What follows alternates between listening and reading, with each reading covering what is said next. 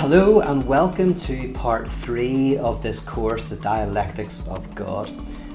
In this course we're really delving into the project that is called Death of God Theology or Radical Theology, and it's also a way to begin to understand what dialectics means, how dialectics function.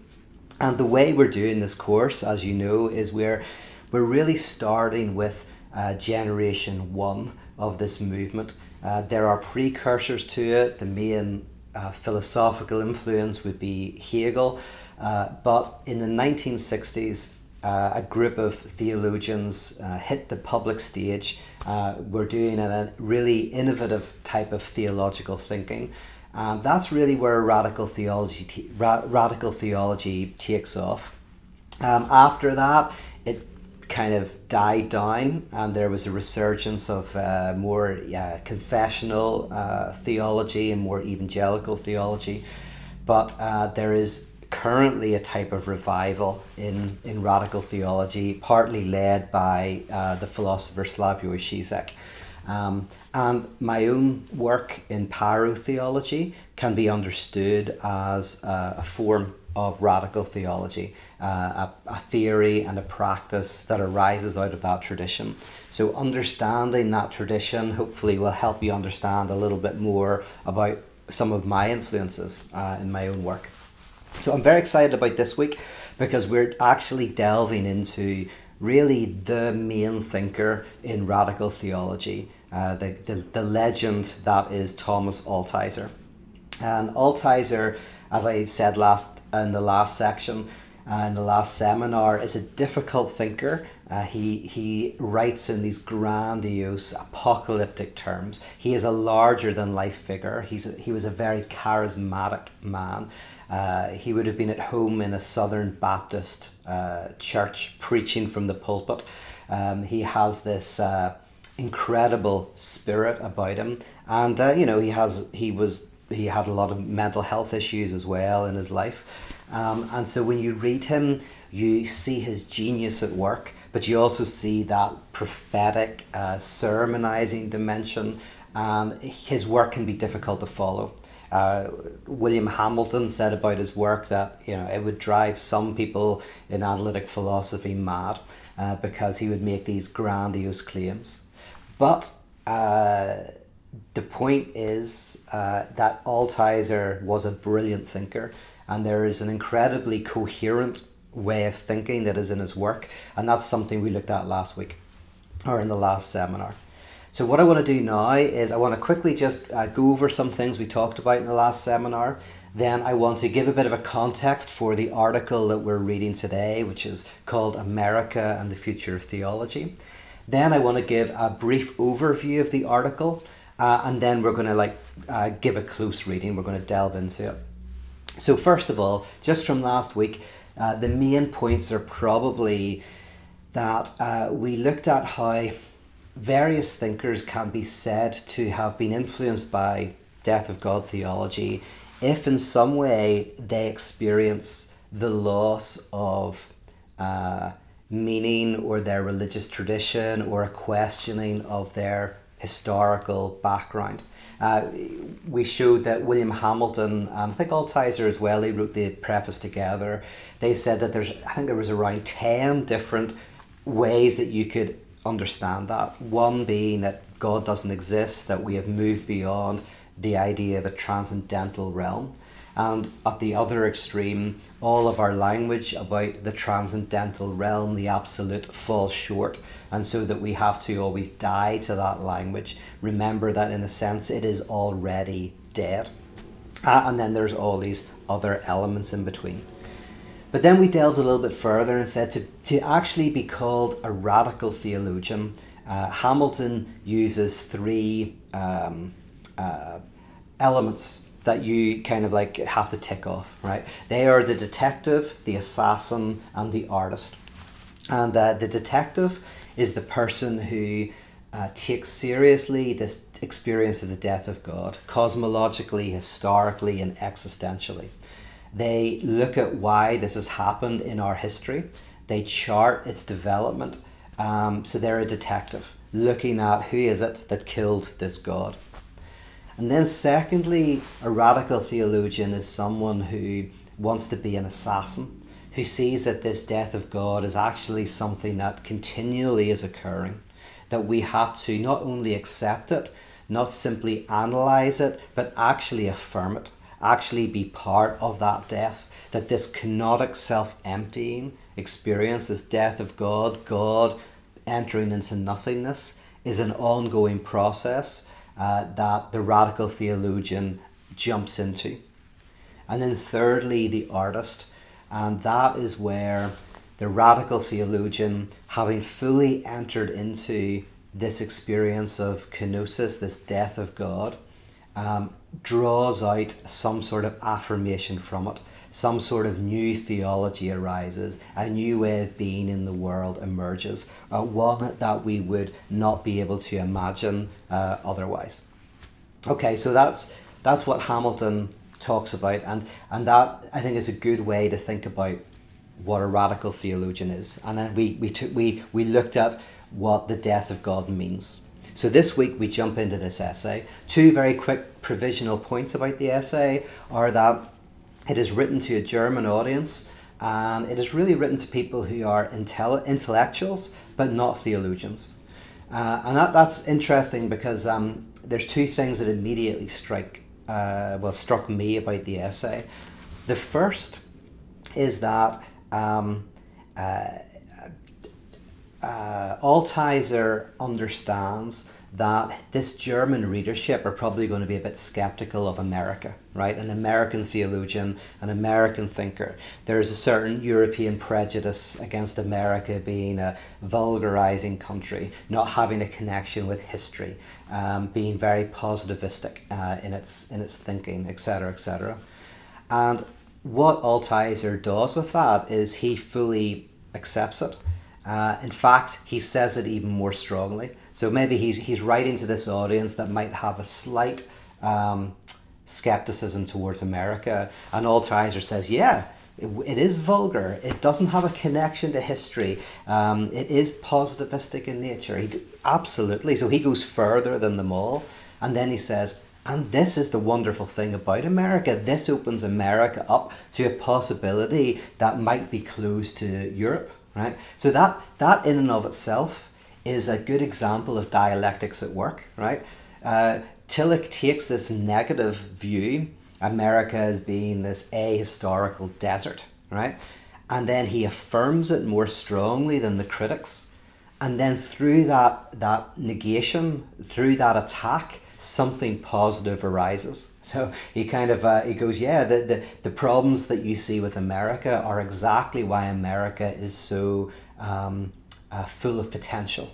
It's broken with the past. It's looking towards the future. It's an eschatological culture that is open to a revolution in thinking. It's open to new ideas. And then secondly, he does the same with theology.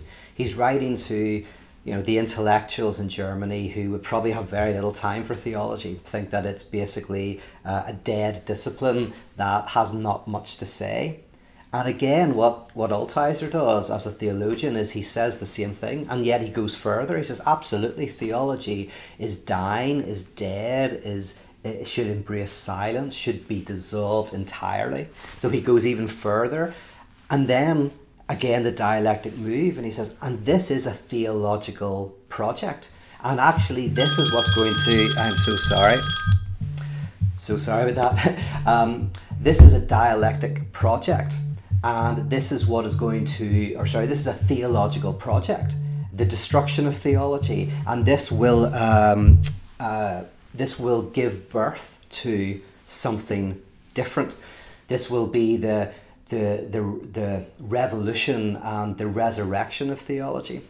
So the very article itself has a type of dialectic structure. But let's now look at the article itself. The article overall has like a number of elements. The first is that we need to look to the future, that theology and the current project of the intellectual, the theological intellectual, is to break with the past, is to look towards the future, is to embrace the world. So the article is all about fully entering into the world, fully entering into the experience of individuals, this current historical epoch. And he uses the term existence, existence with a Z at the end. We'll probably come back to why he does that later on, but I'll just mention something about it now. This is a term that is taken from Karl Jaspers, who's a German theologian, a German philosopher, who is credited as being one of the bringers of existentialism into Germany. So basically the two great existential philosophers are Heidegger and Jaspers. Although Heidegger rejects the term and can't be really seen as an existentialist, but has existential dimensions to his work. Jaspers more fits the framework of an existential philosopher. And Jaspers uses the term existence to talk about an authentic form of life. A form of life in which the individual embraces their destiny. They are aware of their surroundings. They embrace life. They don't flee from life. They don't flee from their responsibilities. They don't flee from their freedom. They embrace it. So Jaspers, I don't know which way you pronounce it, says that the existence is our experience of affirming our life, of centering ourselves, of taking responsibility for our fate. And that's contrasted with what he calls Dasein, which is just normal being, everyday life, where we just get through and we go and we drink or we hang out with friends or we do, whatever. It's just everyday life. Heidegger had a good term for that. He called it the they. And he said that we as human beings always have a temptation to give ourselves over to the they. And the they is basically, there's a great English expression, which is whenever some parent says to their child, they wouldn't like you doing that. Or if someone says, well, people say, right? Whenever someone says that, who are these people who say? In a way, it's everyone and it's no one. Or scientists think. What does that mean? It's a way of going like, well, it's every scientist, but it's also nobody. It's like it's a way of saying there is a big other out there that doesn't like you acting in this way or thinking in this way. And what happens for Heidegger is that we are always tempted to think with the they, to enter the herd, to escape our individuality. And he gets this really from Kierkegaard. Kierkegaard was always very critical of how we can be drawn into the crowd. You see this, that people will do things in a crowd that they will not do as an individual. You can get caught up in a type of hysteria with a crowd. Crowds can beat people to death when no individual within the crowd would ever think about doing that themselves, right? So Kierkegaard was a very important thinker in warning us not to try to lose ourselves in the crowd. And then Heidegger takes this notion, he secularizes it, and again says that one of the dangers of being human is that we want to think like everybody else thinks, right? So, and you're in the they when your opinions fit pretty much exactly with the opinions of your community. Say you're a progressive or a liberal or something, and you find that all of your views fit with progressive and liberal ideas, then in a sense you're in the they. Or if you're a conservative and all your views fit in with the standard conservative viewpoint, you don't have any views that stand apart, that are actually critical of your own community, then that's pretty good evidence that again you're drawn into the they. Or if like on social media you get caught up in condemning the person that everyone else is condemning, of thinking the way everybody's thinking. This is one of the reasons why Kierkegaard was very critical of the news in his day, because he felt that what ultimately happens, or what would happen, is that the news would very gradually get people to all start thinking the same. And it's quite prophetic in a way, because when you see how things have evolved or devolved to today, where like a lot of news articles, people don't even read the articles. You just see the headline on Twitter, and that's enough to cause pandemonium, you know. So Heidegger calls it the they, Kierkegaard calls it the crowd, Jaspers calls it Dasein, and these are contrasted with existence. And in a way, existence is something we cannot escape. We all have it. We all have authenticity. Subjectivity, to be a person, is to stand out from the crowd. It's to be able to analyse and to be able to think differently, to be able to assess and be able to think about the future. So we can never fully get rid of it, but what we do is we try to flee it. That's why Jean-Paul Sartre talked about being condemned to freedom. And the idea is that we don't like our freedom. Most of the time we're terrified of it, and so in a sense we're condemned to it. We want to give up our independence, get other people to make our decisions, go to a palm reader to tell us what we should do about something, rather than be resolute and make a decision ourselves.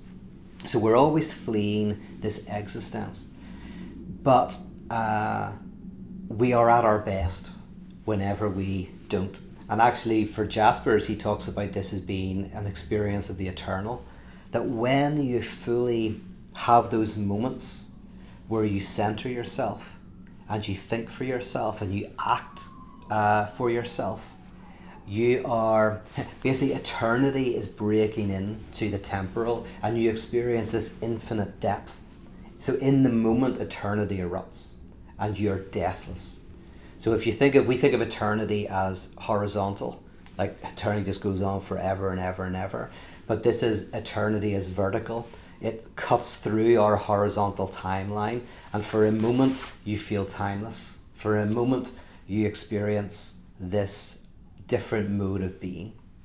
I hope that kind of clarifies what existence means. So when Altizer is using this, in a way, I think it's a shorthand for him to say that the authentic experience of the age is the experience of the death of meaning, the loss of God subjectively.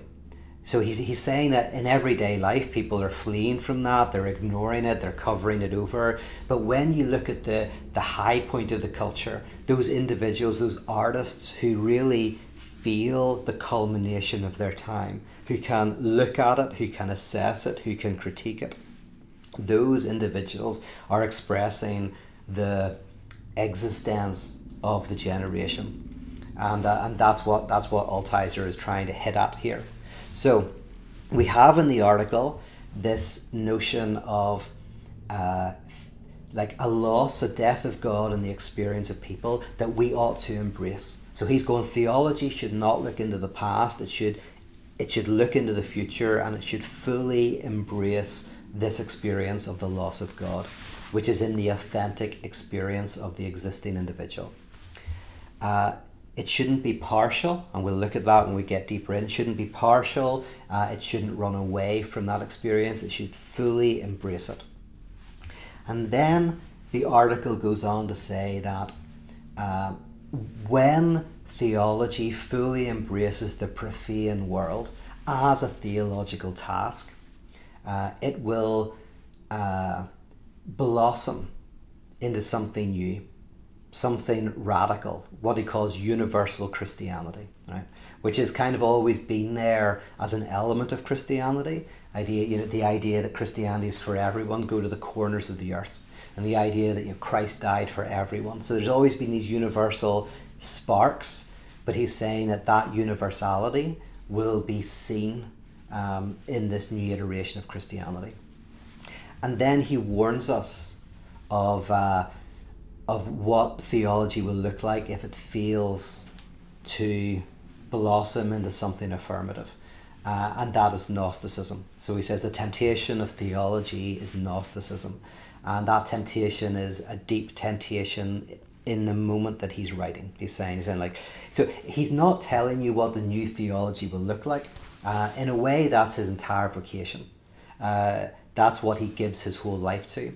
And he's not going to say what it looks like, because in this article, he claims that theology must go through a period of silence, a period of dissolution, of not looking to the future, but rather dying, giving up its past, what he calls Christendom, right? Giving up all of its historical past. He takes that as well, partly from Dietrich Bonhoeffer, who at the end of his life said the same thing, that theology has to go quiet. It has to silence itself. It has to die. It has to give up its baggage. So Altizer isn't going to end this article by going, okay, and this is what it looks like after you've done that. But what he is going to do is he's going to say, I'll give you a couple of hints as to what it's not going to look like. And it's not going to look like world denial. It's not going to look like an escape from the world. It has to be something affirmative. I'll give one example of how that dialectics works, and then we'll delve in and I'll read some quotes and we'll unpack the actual chapter. To give an example of this, I'm thinking of a good friend of mine, Mark, who's a great artist, very, very talented artist, who spends his days basically painting in the studio that he constructed at the back of his house. And one of the things Mark did is, in order to find his unique signature, his style, what he did is he spent years painting through every style that existed before. So he, from the Renaissance paintings, Impressionist paintings, Expressionist, the whole works. And what he would do is he would spend time with an artistic moment, say it's Cubism or something like that, and he would paint in that style until he felt that style in his bones, until he really understood it, not just from an academic perspective, but he really got it, where he felt that he could create in that style. And what he did is, as he painted through the various epochs in the history of art, eventually he got to contemporary artists. I think he was painting in the style of Lucian Freud for a while, and then from that, something of his own style began to emerge. And this is important because this is kind of what Altizer is saying dialectics is. Dialectics is all about yeses and nos, right? And it's all about a no that's a yes and a yes that's a no. Whenever Altizer says that you have to fully embrace the world, and then dialectically something will come out of that, it's not a no saying to the world, it is a yes saying, it's an affirmation. So in the same way that Mark was affirming these artistic moments, he was learning them, he was feeling them, he was really like in the heart of them. And out of that affirmation, dialectically came a different style. A style that in many ways was a critique of what went before it, or a kind of a radical break with what went before it. But it was a break that came out of this profound affirmation. And that's the difference between what Altizer's talking about in Gnosticism. And again, we'll come to it when we actually look at some quotes. But it's like he's saying that this is not, you don't enter into this world, feel it, and then reject it. By entering into it and feeling it, something new will erupt. There will be what Kierkegaard calls a repetition. You'll repeat something, but it will be different. Okay, so there you go. There's the article in a nutshell. He's talking about we need to let go of the past of Christendom. We have to let go of that history. We have to fully embrace the world. We have to avoid the temptation of Gnosticism, and out of that will arise a type of universal Christianity that has traction, that has something to say, there's something creative to contribute to the world. Now then, let's get to some actual concrete readings.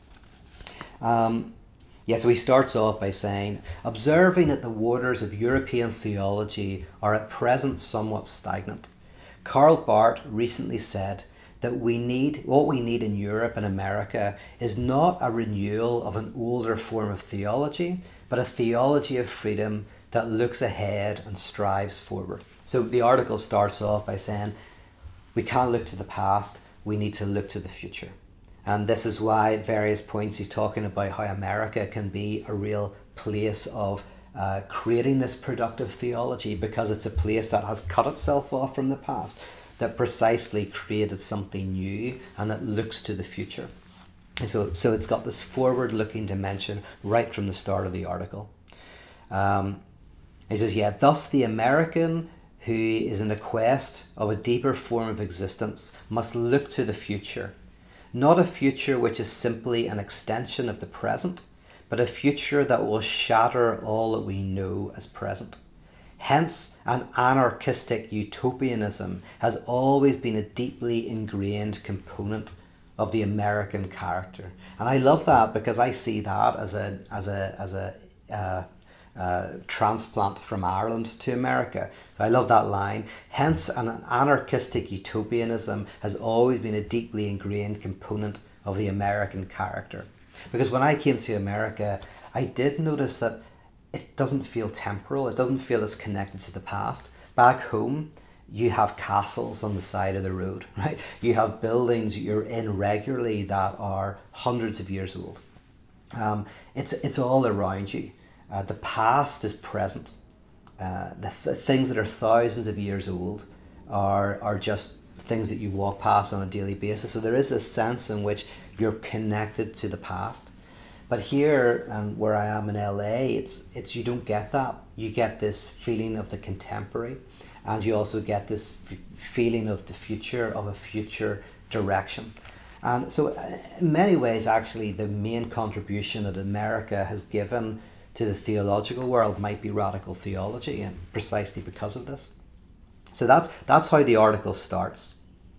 Now then, where he goes from here is he outlines some of the theological attempts to have this forward-looking theology that is going to create something radically new, that is going to enter into the world and experience it, right? Because that's what he's talking about. He says you have to look to the future by entering into the world. And this is important. This has always been a part of Christian theology, actually, to some extent, is taking history seriously. In a conservative sense, it's like revelation occurs within history, and the acts of God take place within historical reality. So at a more abstract level, that just means that truth is in the evolution of history. And this is very much what Hegel brings to philosophy, is that truth shouldn't be understood as something that stands outside of history, but truth is what unfolds within historical development. So Hegel really develops this idea in philosophy, this notion that the universal is at work in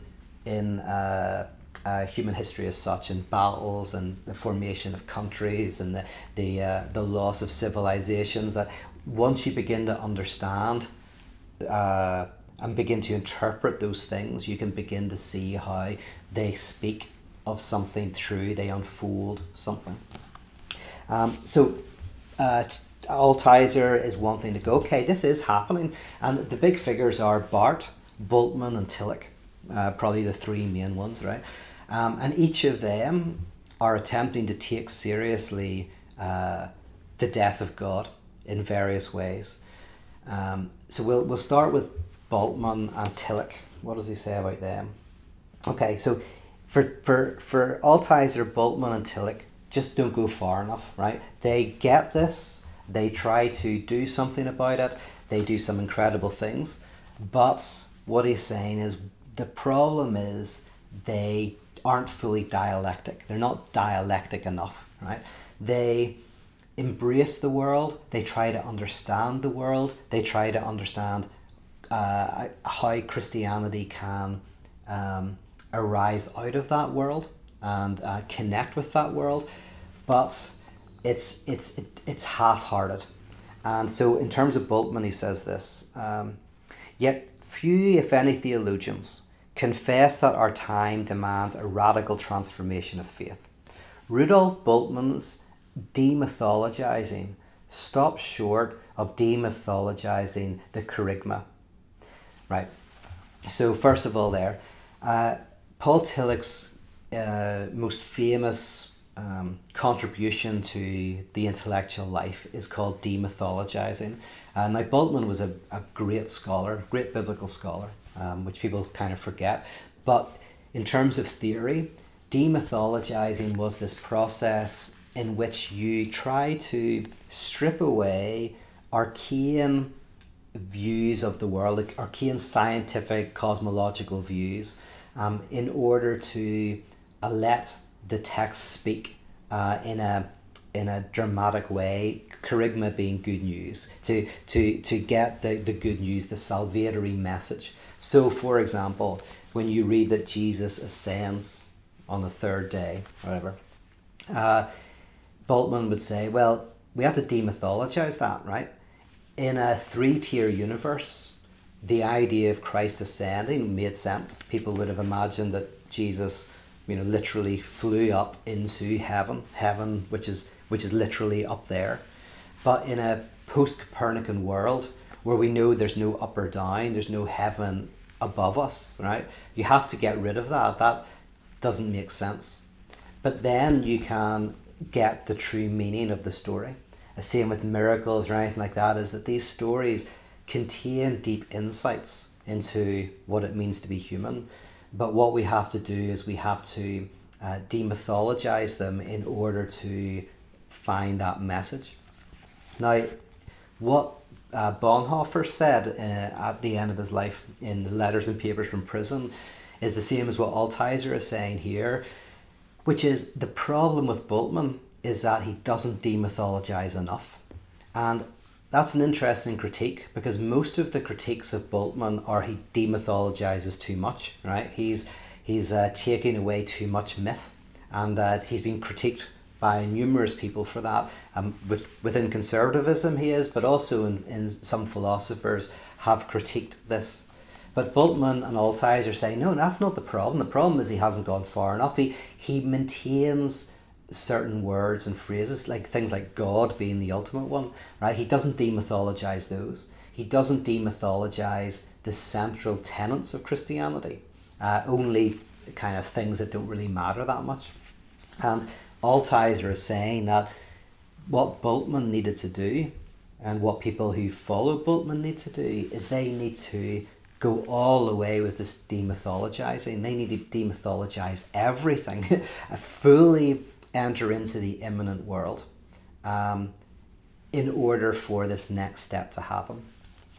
Bonhoeffer says it very clearly. I don't have it in front of me. We talked about it in the Bonhoeffer course I did, but Bonhoeffer says that even concepts like God and incarnation and salvation, they need to be secularized. They need to be taken apart and re-understood.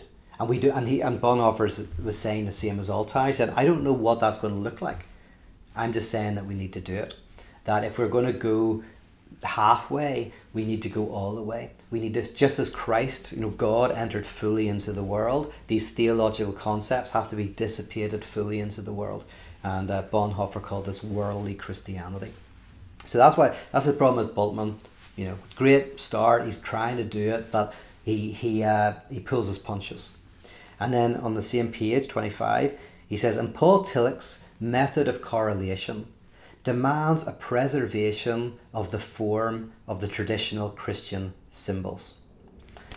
He actually, on the next page, I'll just pop to this for a second, it's because this will explain it a bit more. He says, Tillich, in his early writing, formulated the theological criterion of contemporaneity, with his thesis that a Christ who is not contemporary is not the true Christ.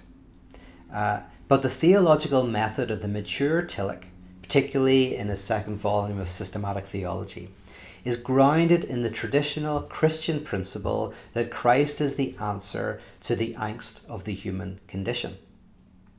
Once granted that existence in our time is swallowed up in a radically immanent mode of being, then the Christ who is the answer to our condition must be wholly immanent, and therefore detached from the Jesus of history. Okay, so what's he saying?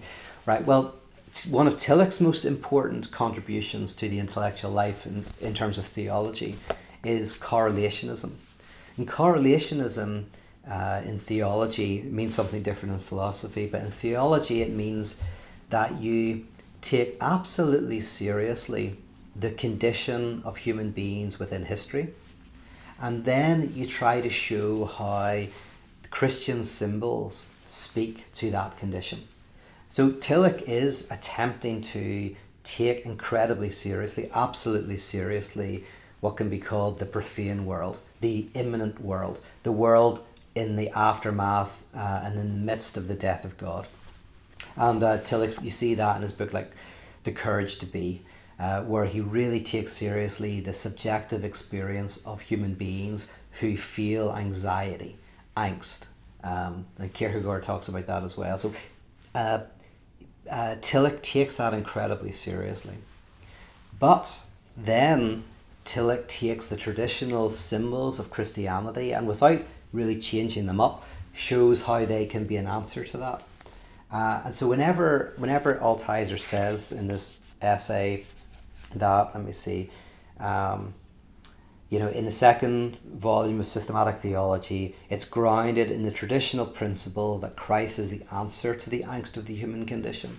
What he's saying there is, so Christ is not in the human condition. Christ is the answer to the human condition. Christ is not in the angst. Christ is the answer to the angst. Therefore, you still haven't fully, imminently entered into the world. There's still this transcendence that you're holding on to. So again, just like Bultmann, he's saying that Tillich didn't go far enough. That Tillich wasn't able to fully experience this kenotic self-emptying of God into the world, into the profane, into the immanent, and therefore create an innovative theology of the future. That's the problem there. And then Barth is the other example. For Altizer, Barth does go fully into the dialectic embrace of what's going on in the world. So early Barth does kind of like basically say all religion is human construction. Everything that the Christian church is just made by human hands. So he fully kind of, in one sense, despiritualizes the experience of the church, fully sees it as immanent, but then creates a little castle and like a type of what Bultmann called a positivism of faith. So he just kind of basically goes, so if you want to be a Christian, just fully accept the Bible as right, and then we'll kind of like go from there. So Barth doesn't enter into that world of the profane. He kind of like articulates it and then backs off from it. One of the things that then Altizer says is that this desecularization of the world, this de-transcendentalization of the world, right, where we're feeling cut adrift from any sort of transcendental meaning, it's not an enemy of theology. It's not even what theology has to accept. It's actually part of theology is partly responsible for it, and this is a good thing. And so he takes the example of biblical scholarship. He says that let's see if I can find it. Oh yeah, he says fundamentally true biblical scholarship, this is on page 31, fundamentally true biblical scholarship is demythologizing. The time has passed when we could live in the illusion that biblical scholarship is scientific and hence non-theological. In a theological sense, the very fact that it is scientific means that historical scholarship is Faustian. For to know scientifically means to dissolve the ground of faith and thus to will the death of God. So that's an example of where he's saying that when biblical scholarship really found its feet, which is really in the 19th century, it started to show that these concepts of a kingdom on earth and that kind of stuff all was historically based. It was connected to real historical events. Like the book of Revelation isn't some like prophecy about the future. It was talking about the time that it was written in. Once you start to see that and you start to engage with that, then you experience the death of God in the Bible. You start to, how could you say it? God is no longer a hypothesis that you need to understand what's going on in the text. You just need history, you need geography, you need all of these disciplines can help you understand and make sense of the meaning of the text. But you don't need God. In fact, that gets in the way, right? You're going to be a very bad biblical scholar if you're always bringing God in as a hypothesis rather than being a critical, scientific, and scientific means in the broad German sense of the term is basically a systematic study, a cool systematic study of something. So literary theory is scientific.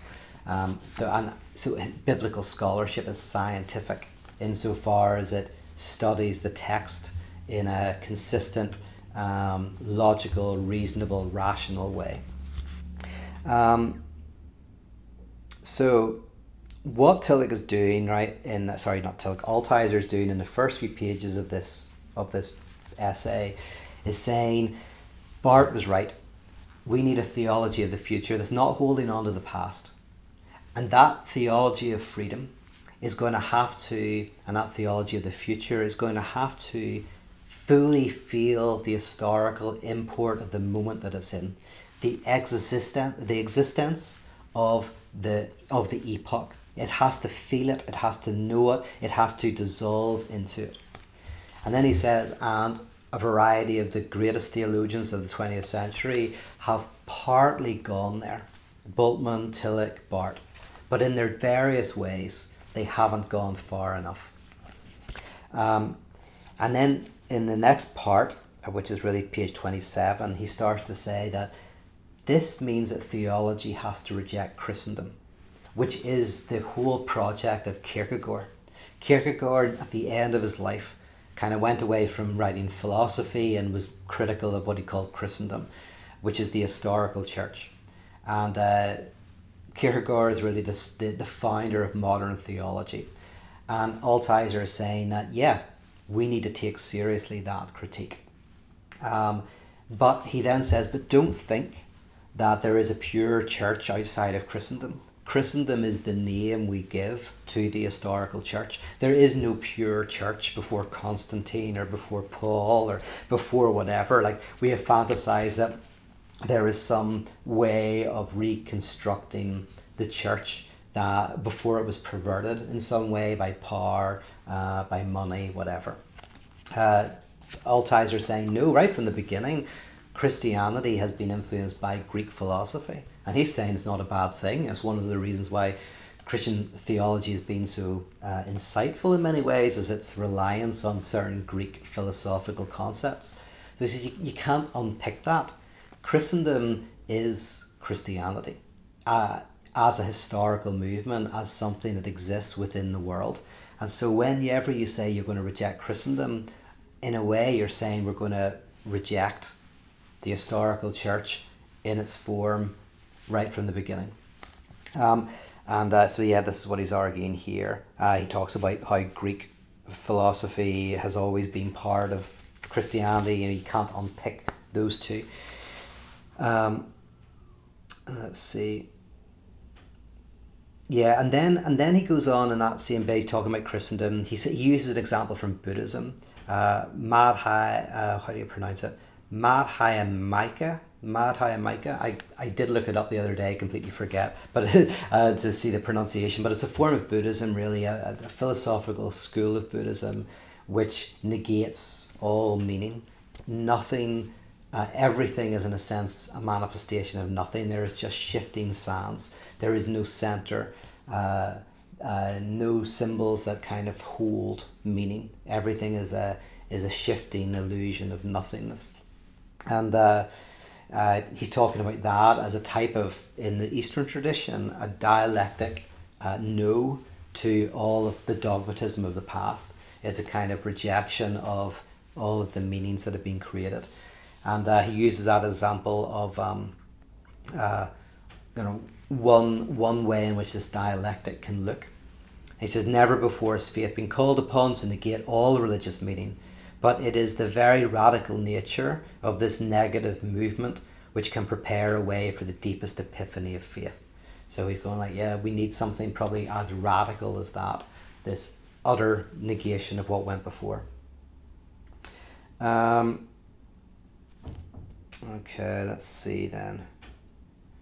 From there we move on to okay, yeah. From now he's established this rejection of Christendom, this entering fully into things. He now has to clarify what it doesn't look like. And he uses the example of resentment, which I think we talked about in the last seminar, but I'll just cover it very quickly. Resentment is resentment turned up to 11. It's all of us feel a bit of resentment from time to time about something or someone, but we can control it, we can acknowledge it. It's not a big part of our lives, just raises its ugly head occasionally. But resentment is like the spiritual condition of resentment. It's where you paint everything with resentment, where you say no to everything you see. You see the bad in everything. You can't affirm anything.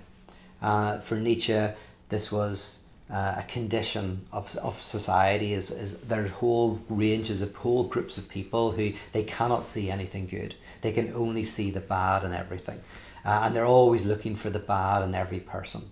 Bonhoeffer said it beautifully when he said, "It's the person who cannot enjoy a home until they find a cobweb in the corner." Right? They're always looking for a person to say the wrong thing and then jump on them as if that's the whole of that person. They're always trying to ruin a person's career by something they said 20 years ago, whatever, right? It's this enjoyment of the destruction of everything. That's resentment. And Altizer is saying that is a type of dialectic, right? Because it ultimately lets go of something, it says no to something, but there's no affirmative dimension to it. It's not a no that is actually a yes, that is actually something that is blossoming and beautiful. Where Hegel uses the example of a flower, where he says the bud becomes the tree, and the tree becomes the fruit, and so each dialectic transformation arises out of the past, right? It's not that, it's a pure no sign, so that's not dialectic at all. He says that's not what we need, and that's always going to be a temptation. A negation, he says, that rises out of resentment is forbidden. Forbidden because it is merely destructive. Dialectical negation must never lose a positive ground, nor can true negation seek a partial or non-dialectical synthesis. It must spurn a twilight which is merely ideological. So this is a good example. Says that here's what you have to avoid. A negation that is merely destructive. Avoid that, right? It must never lose a positive ground. If you have a dialectic no that is destructive, purely destructive, doesn't bring anything joyous, affirmative out of it, it's to be attacked, it's to be critiqued. Secondly, it cannot be partial, right? It can't be this partial no. It can't go halfway like Bultmann or Tillich. It can't be a non-dialectical synthesis that tries to find a middle path, right, between two things. It must spurn a twilight, that twilight time, which is merely ideological, he says. It has to go all the way. Let's see, he says, if we accept these strictures for theology, then it follows that contemporary theology must be alienated from the church, that it can be neither charismatic, dogmatic, or apologetic, right? So now he's saying, so if we go all the way here, this new theology will happen really outside the church, even if it's by people who are in it. It'll be ultimately this radical critique. And the three things he mentioned there are just three different ways that theology in his time and in our time is trying to restructure itself, rejects it all. Like all thought, theology too must find its ground in that terrible night unveiled by the death of God. It must return to that mystical dark night in which the very presence of God has been removed. But now that night is all. No longer can theology find a haven in prayer or meditation. Right? He says, so whenever he says it must return. Oh, sorry. He says, like all thought, theology must find its ground in the terrible night. I guess that's a way of saying, like all great innovations enter into the darkness. They critique the past. They find the strangeness of the world that they're in. They fully experience the world, and then they experience the loss of that world, and it opens them up to a new future. So someone like Luther is an example of an authentic individual living, accepting their existence. Whenever he nails the 95 Theses to the wall, he feels the past, he knows the church history, he's part of it, he's a Catholic monk, he feels it in his bones and his blood. He's able to stand apart from it, he's able to see problems with it, and then he makes his statement and creates something new. This is kind of this movement. So all great thought kind of does that. It enters into this night of where everything begins to fall apart. And he references the dark night of the soul. This is a very common theme within mysticism. But this night is all-encompassing. It must for a time, he says, dwell in darkness, existing on this side of the resurrection. Consequently, the theologian must exist outside of the church. They can neither perform the word, celebrate the sacraments, nor rejoice in the presence of the Holy Spirit. Because contemporary theology can become itself, only can become itself if it first exists in silence. So this is him saying theology has to go through a period of silence. And he thinks that that's what's happening partly. So there's bits here where he's talking about, and he says, I think, there's a certain sense in which theology is grinding to a halt. Let me see. I think someone like, he says it here. There is some evidence to suggest, he says on page 32, there is some evidence to suggest that the possibility that American theology is now living in the present, cut off from the past. First of all, there's very little theology in America today. Dogmatic theology has virtually disappeared. Biblical scholarship is largely archaeological and philological. Church history barely maintains its existence as a discipline.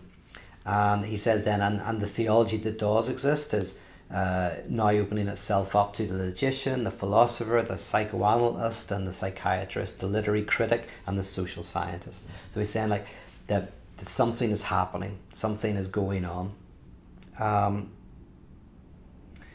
And he says, thus we must not dismiss the possibility that the poverty of contemporary American theology is witness to theology's acceptance of its vocation of silence. It's accepting, he's saying, the vocation of silence. And even Barth is seen as part of this, because Barth broke free from Christendom, critique Christendom, but then went into neo-orthodoxy. So he went a bit of the way, but not fully. Barth shouldn't have run into neo-orthodox kind of castles. He should have fully entered into the profane. Okay, is there anything else I want to mention here? Oh yeah. The most important bit at the very end then is he's saying that resentment is only a small gesture within the real problem, which is Gnosticism. He says that the issue with the Gnostic is they fully enter into the profane world, they fully experience the world, and then they try to escape it. They fantasize some world beyond it. The Gnostic is the ultimate destroyer. There's no affirmation in it. It's just world negation.